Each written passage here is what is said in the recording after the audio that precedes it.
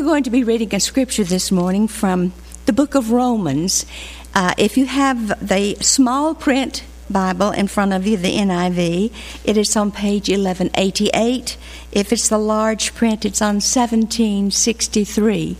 We'll be reading from the 11th chapter, verses 33 through the second verse of the second chapter, 12th chapter, pardon me.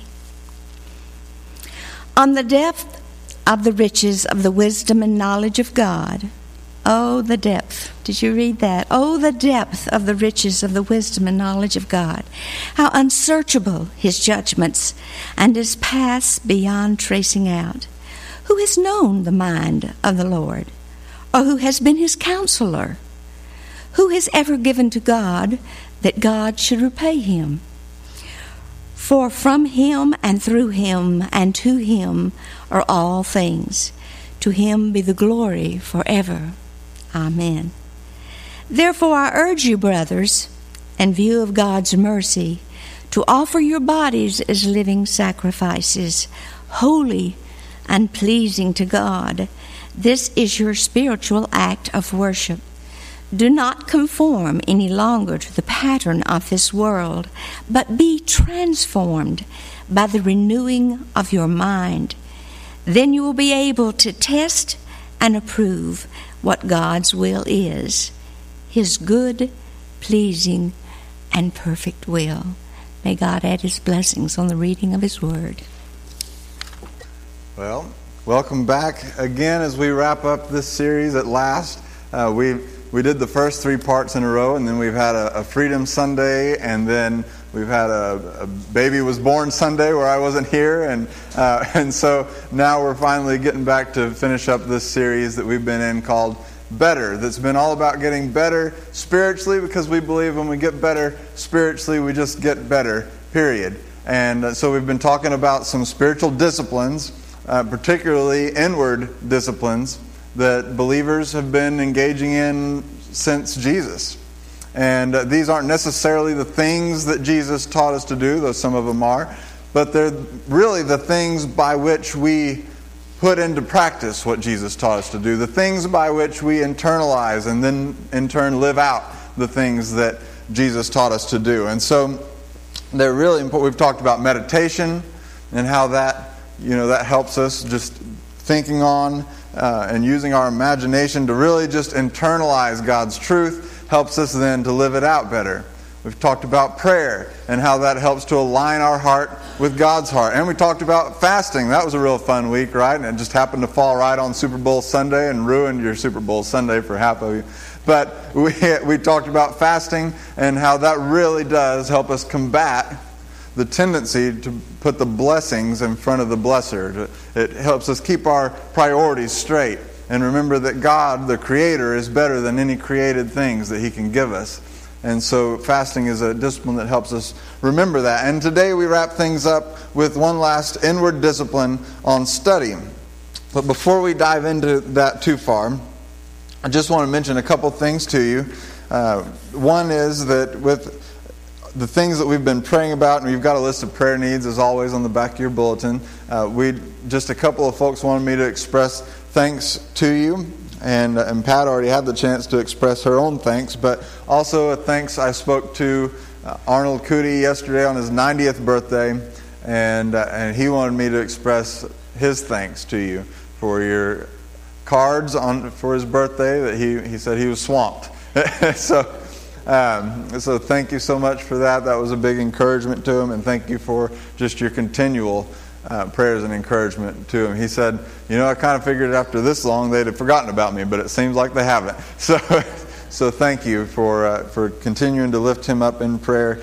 He's got a long road ahead. Vivian comes into town actually today for a week to try to do some things that need to be done around here, and then she'll head back to be with him again through what appears to be the final stretch of his life as he battles stage 4 cancer, and the treatments continue to hold it at bay but not cause it to retreat. And so let's continue to pray for them. And also a thanks from Vicki Cartledge, who hasn't been able to be with us in a while as she's kind of taking on the role of caretaker for someone in her family. And so a lot of you have, again, been encouraging to her, and you've been praying for her and so forth. And she said, just let them know how much I appreciate that, and look forward to being back as soon as I can. So that's from Vicki. And of course, Julie and I are grateful. And in case you haven't been on Facebook and haven't seen the pictures, I thought I'd put one up for you.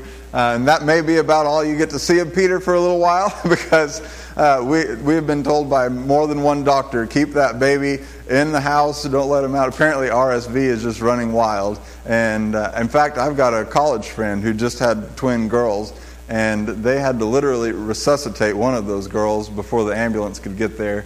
And then she was life-flighted to another state, to a pediatric facility where she's on a ventilator. I mean, it's just something, it's like a common cold for us that are adults. We don't know the difference, but when an infant gets that particular strand of the cold, it can really be life or death. And so anyhow, he'll be in for a little while, doctor's orders. So, but that means if you want to see Peter before he comes here, if that's going to be too long for you, just give us a call. Make sure you don't have any cold symptoms. And you don't even have to bring your own hand sanitizer. We've got gallons of it. So come on down and give us a call, and we'll just come on in. And we'll let you meet him.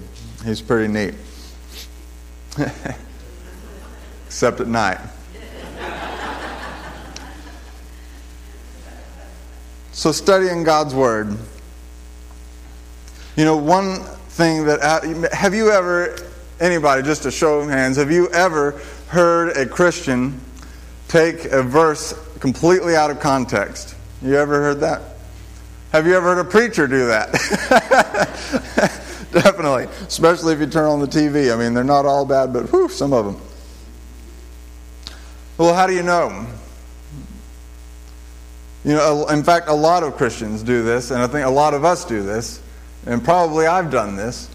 And so how do we combat that? Here's just a couple of examples that I've seen around a lot in our culture lately.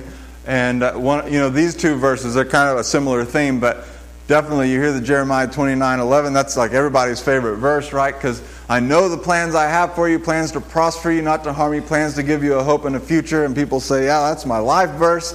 God's looking out for me.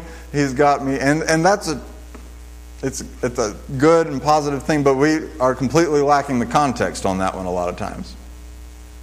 It doesn't mean that God doesn't have a good plan for your life here and now, but the context of that is written to a people who were in exile. And the people who it was written to died in exile. All right? I just think that the context, they didn't even live to see this promise play out, as God's people eventually did return, because God did have good plans for them, and they did receive a Messiah in Jesus Christ. And so those people, though they had faith, the ones that had faith got to see that promise fulfilled after death through their faith. But maybe not the way that we think of that verse a lot of times. And similarly, we know that in all things God works for the good of those who love Him. Those have been called according to His purpose. A lot of us love that verse, and yep, it works everything to the good. If I'm a Christian, everything's going to be good. It says so here in my Bible. And again, Paul wrote that to believers who were being persecuted. And just a few verses back, he said, friends, I believe that our present sufferings don't hold a candle to the glory we're going to experience in Christ. And so sometimes we take things out of context a little bit, don't we? And we think that somehow this applies to our career trajectory, or how many raises we're going to get, or bonuses, or inheritances, or or how our kids are going to act tonight when we get home, or and we forget the context it was written in. Another one, and this one amazes me. Have you ever heard someone say, "Well, the Bible says that God will never give you more than you can handle"? I think that is probably the most popular verse that's not actually in the Bible. All right? But the closest thing we have to that is God is faithful. He'll not let you be tempted beyond what you can bear. But when you're tempted, He'll also provide a way out so that you can endure it. So, in fact, on the contrary, we're often promised more than we can handle. Otherwise, why would God have sent us His Holy Spirit as a helper, right? We need help because it's more than we can handle. But with regard to temptation, God doesn't let us be tempted beyond what we can bear. Of course, that means we still have to take the way out, right? We still require some effort on our part. But anyhow, context is important, right? And how do we get context? And I want to suggest to you that it's not through just reading Scripture. Because when we just read the Bible, I mean, I'm not saying you shouldn't read the Bible. Don't hear me out on that. But when we just read through it like we would read through a blog or a magazine article, or when we skim through it like we would a novel that we're reading in our spare time. Well, a lot of times we just read what we've already heard, or we read what our cultural context, would tell us, or we just read what we want to hear. Similarly, it's not good enough just to read devotional books. Those can be helpful too. Those can be really encouraging too. Some of those devotional books are why we take stuff out of context. That's where it started, right? And it's not the same as God's Word. Even books like Jesus Calling, which is so good and encouraging, yet it's important for us to remember that though it's written as though Jesus is saying it, that's not actually Jesus saying it. And there's a difference between devotional books like that and God's Word. So, studying God's Word. I believe that's how we avoid pitfalls like taking things out of context. But the problem is, for a lot of us, studying God's Word, we would have assumed that's synonymous with reading God's Word or reading a devotional book. That is studying God's Word, right? I want to give you a new definition today, or a new idea of what studying involves. And to do that, we're going to start by just backing up a little bit and saying, what's the purpose of studying? And I believe the scripture passage we read today can give us a lot of insight on that. What is the purpose of studying? And when we understand the purpose of studying, I think we'll see how it's different than just reading the Bible or just reading devotional materials. And why it's worthwhile for not just the pastor to study in his study, but for each of us to be studying so that we know what God's truth is. And we don't fall into the trap of taking God's truth out of context. The passage we read began with what's called a doxology. And Paul is known for these. Maybe he pulled them from a source we don't know of, or maybe he just authored them.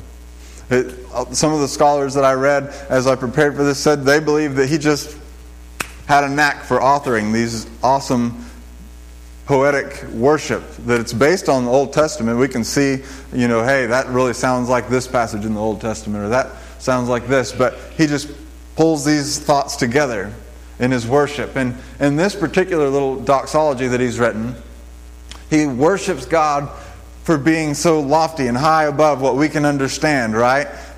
Who can fathom the mind of God? Who can understand it? He worships God. And then that ends chapter 11. Now, keep in mind, Romans was a letter. This book that we call Romans in our Bibles, this ancient document, was a letter that he wrote to the church in Rome. And it's one of the richest, longest, hardest to understand letters that we have from Paul. And yet it's where a lot of our Christian theology is really founded and based, because he really hashes out the truths of God and the truths of Jesus' teaching. But it's not one of those breezy reading kind of materials, But bear in mind, this is a letter. And as Paul wrote or dictated this letter, he did not say, all right, that wraps up chapter 11. Now, chapter 12, we'll start a new thought, did he? He just went right on. And we later went and added chapters and verses. And sometimes those help us because it lets us find stuff, instead of us saying, well, go about, halfway through Paul's letter and look for a paragraph that starts with... Obviously, that would take us forever. So this helps us a lot. But at the same time, sometimes we make the mistake of segmenting Scripture that wasn't meant to be segmented.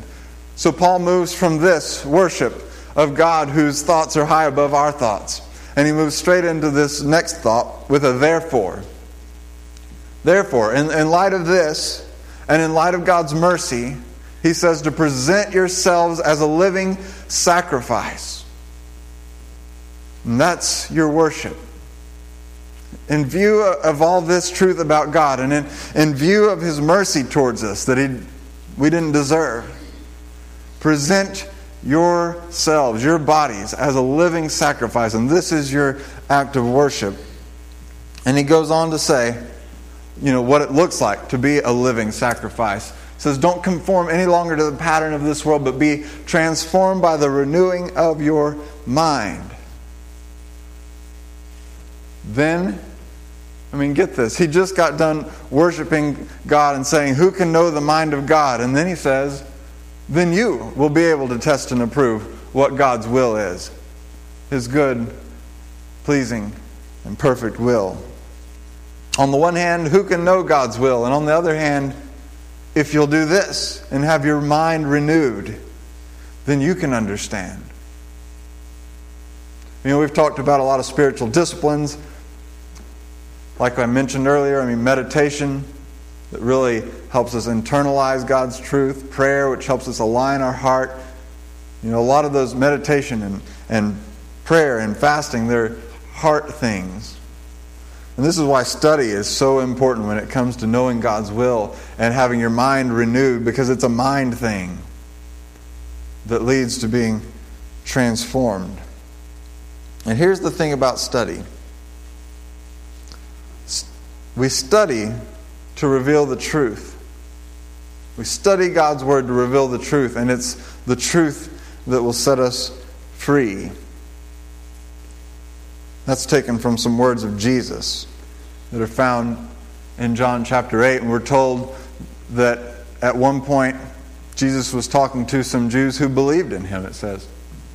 Believed Him. They believed He was the Messiah. They believed what He was saying. They believed what He was doing, what He was teaching.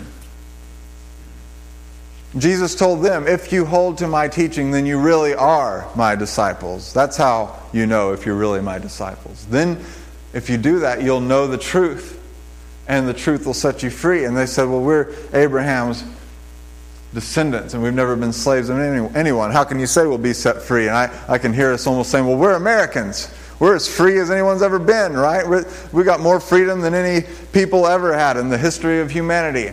And Jesus says, I tell you the truth, everyone who sins is a slave to sin. And elsewhere in Scripture we're told that all have sinned. And so everybody needs to be set free. And the way we're set free, as Paul worded it, to no longer conform to the pattern of this world, but instead be transformed so that you can know what God's will is. That's being set free from sin, the pattern of this world, to live God's way.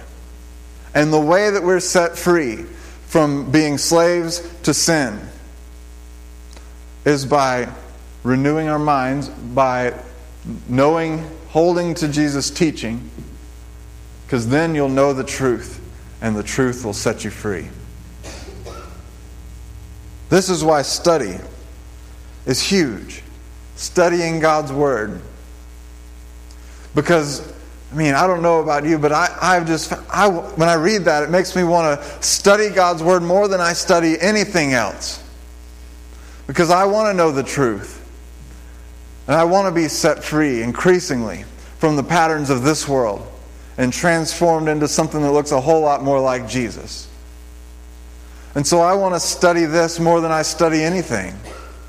We study a lot of things that interest us or that we think will get us ahead in life. We study how to do better at our jobs. We study how to do better. Some of us study how to do better with our families. How to be a better parent or how to be a better, especially when you're not getting any sleep at night, right? You start reading all about how to... We study a lot of things. If you've got a hobby, if you love hunting or fishing, you may study how to do better at that. You may subscribe to a magazine or something online that teaches you and has articles about where to go and how to do it. And we study a lot of things.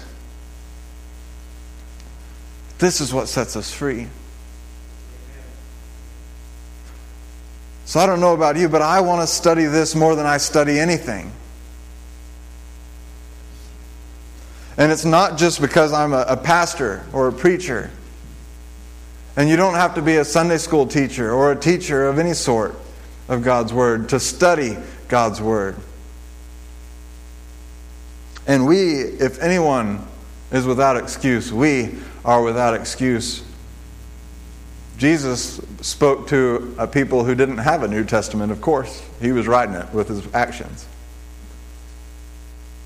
Paul wrote to a people that didn't have a New Testament. All they had were the letter he wrote them, and their Old Testament scriptures, which they didn't call Old Testament. That was just their scriptures. Only scriptures they had. We live in a day where, ministries like the Gideons have made the Bible so accessible.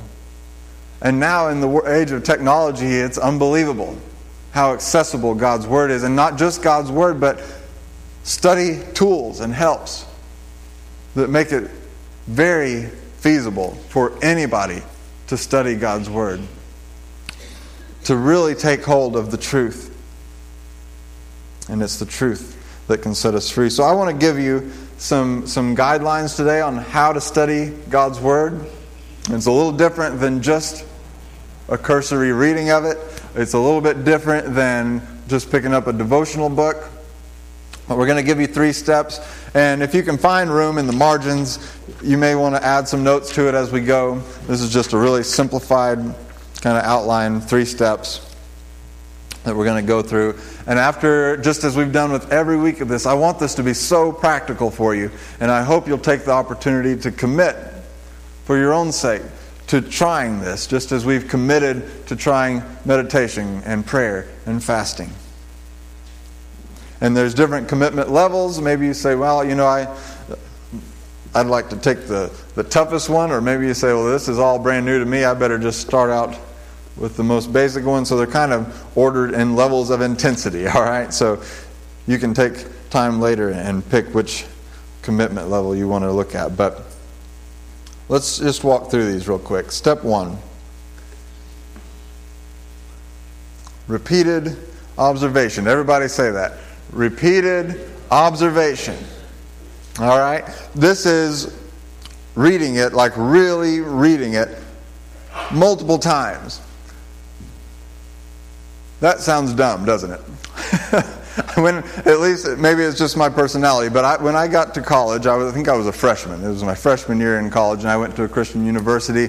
And even though my degree at that time wasn't ministry, they still wanted everybody to take some Bible classes and things like that. And I had a professor that assigned us to read a passage multiple times a day for multiple days. And I'm thinking, I read it once. Do you think I'm dumb or something? It's the words are there. I read it. I got it. Let's move on. But I was amazed after I just followed through anyway and finally got past my feelings of this is so stupid. Why am I having to do it? Once I finally got over my little attitude problem and just did it, I was amazed at the results of reading something. It's amazing what you miss in one reading. And it's amazing how you start to connect themes that run through a passage of Scripture. You start to pick up on things that you may have missed the first time through. And new details come to your mind, and you become really familiar with something. And see, that's really important when you're going to study something like this, is you want to be really familiar with it before you go on to the next step. Otherwise, it's going to be hard to go to the next step. So, with repeated observation, we're asking the question, what does it say? What does it say? You really want to know, what does it say? And so you read it multiple times to get a feel for everything it has to say. The second step is careful interpretation. Everybody say it. Careful interpretation. All right, and this, instead of saying, what does it say, we're asking, what does it mean? It's one thing to know what something says. It's another thing sometimes to know what it means. And so we carefully interpret it. Again, people read a verse out of context and come up with a meaning that maybe was the wrong meaning sometimes, as we looked at earlier. And so it's important that we move on to step 2 and carefully interpret what we've read. There's a couple of things, there's lots of things we could talk about with how to carefully interpret this, but I want to give you what I feel like are the biggest 2, and they both revolve around this idea of context. because that's where most of us fall into a mistake, is when we read a passage of Scripture and then we just draw conclusions without considering the context in which it exists. And so there's two kinds of context to consider, at least. And the first one is scriptural context. That may mean going back a little bit and reading what came before it. It may mean reading on past it a little bit so that you see, again, like with that Romans verse that we read about, He works all things to the good. If you read that, but you didn't read verse 18 that came before that talked about these present sufferings are nothing compared to the glory that we'll see ahead of time, you wouldn't have even known that Paul was writing these things to people who were suffering for their faith in Christ.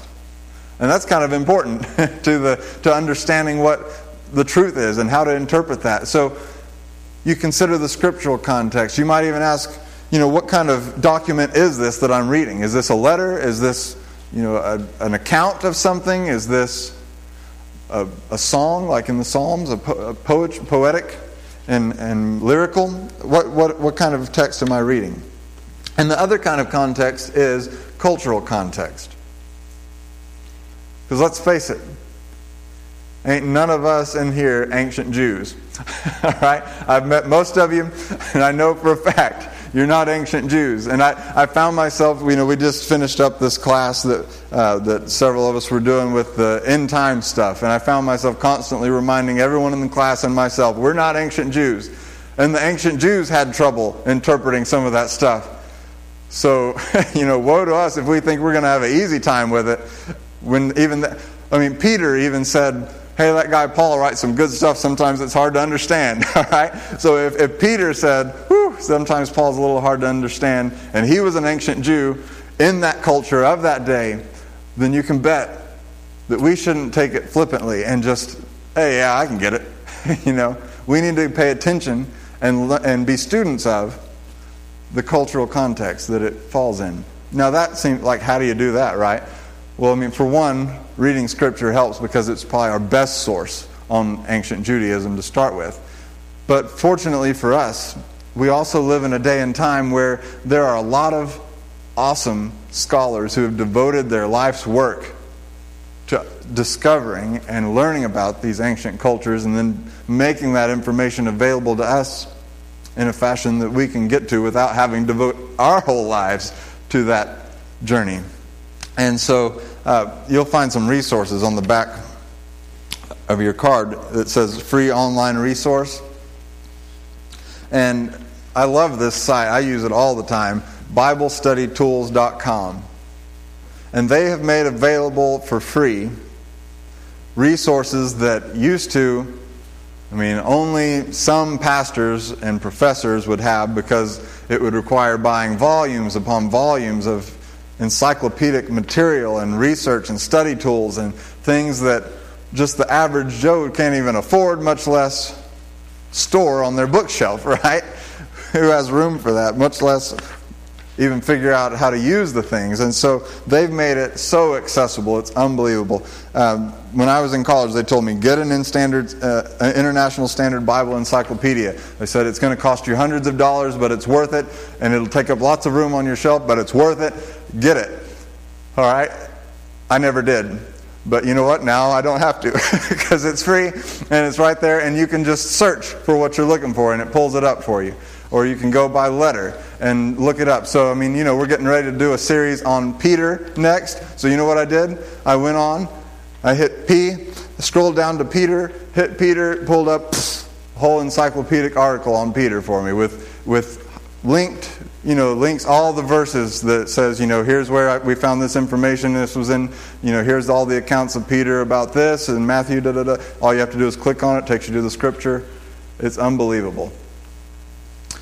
Hey, I don't know Greek, Hebrew, you may say. Well, guess what? You can just go to the Interlinear Bible, pull up the verse you're looking for. It pulls it up in Greek. It pulls it up in English. You can click on the word in English that you want to know what the original Greek word was. It pulls up the Greek word for you. It says it for you so you can hear what it sounds like. And it tells you what it means and where else it's found and other ways it's translated. It's unbelievable. The tools that are available for free at your fingertips.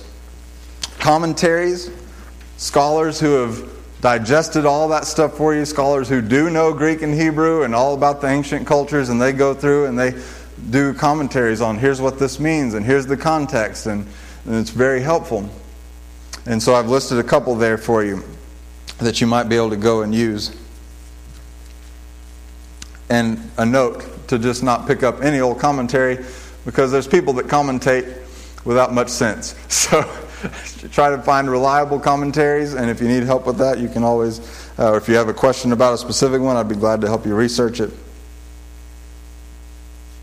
But let's study God's Word. It's easier now to do than ever before. And the third step is simply practical, purposeful application. Everybody say purposeful application. Purposeful application. If we don't take this last step, there's not much point in studying in the first place. We have to ask, okay, here's what it says, here's what it means. Now what does that have to do with me? And we need to ask at least two questions, because, Jesus said the biggest deal is love your God well and love other people well, right? And so we ought to at least ask, how does this truth that I've just discovered in God's Word affect the way I relate to God? And how should it also affect the way I relate to others? And every time that we study God's Word, we should at least ask those two questions at the end and figure out what it has to do with us. So we're wrapping up this series. And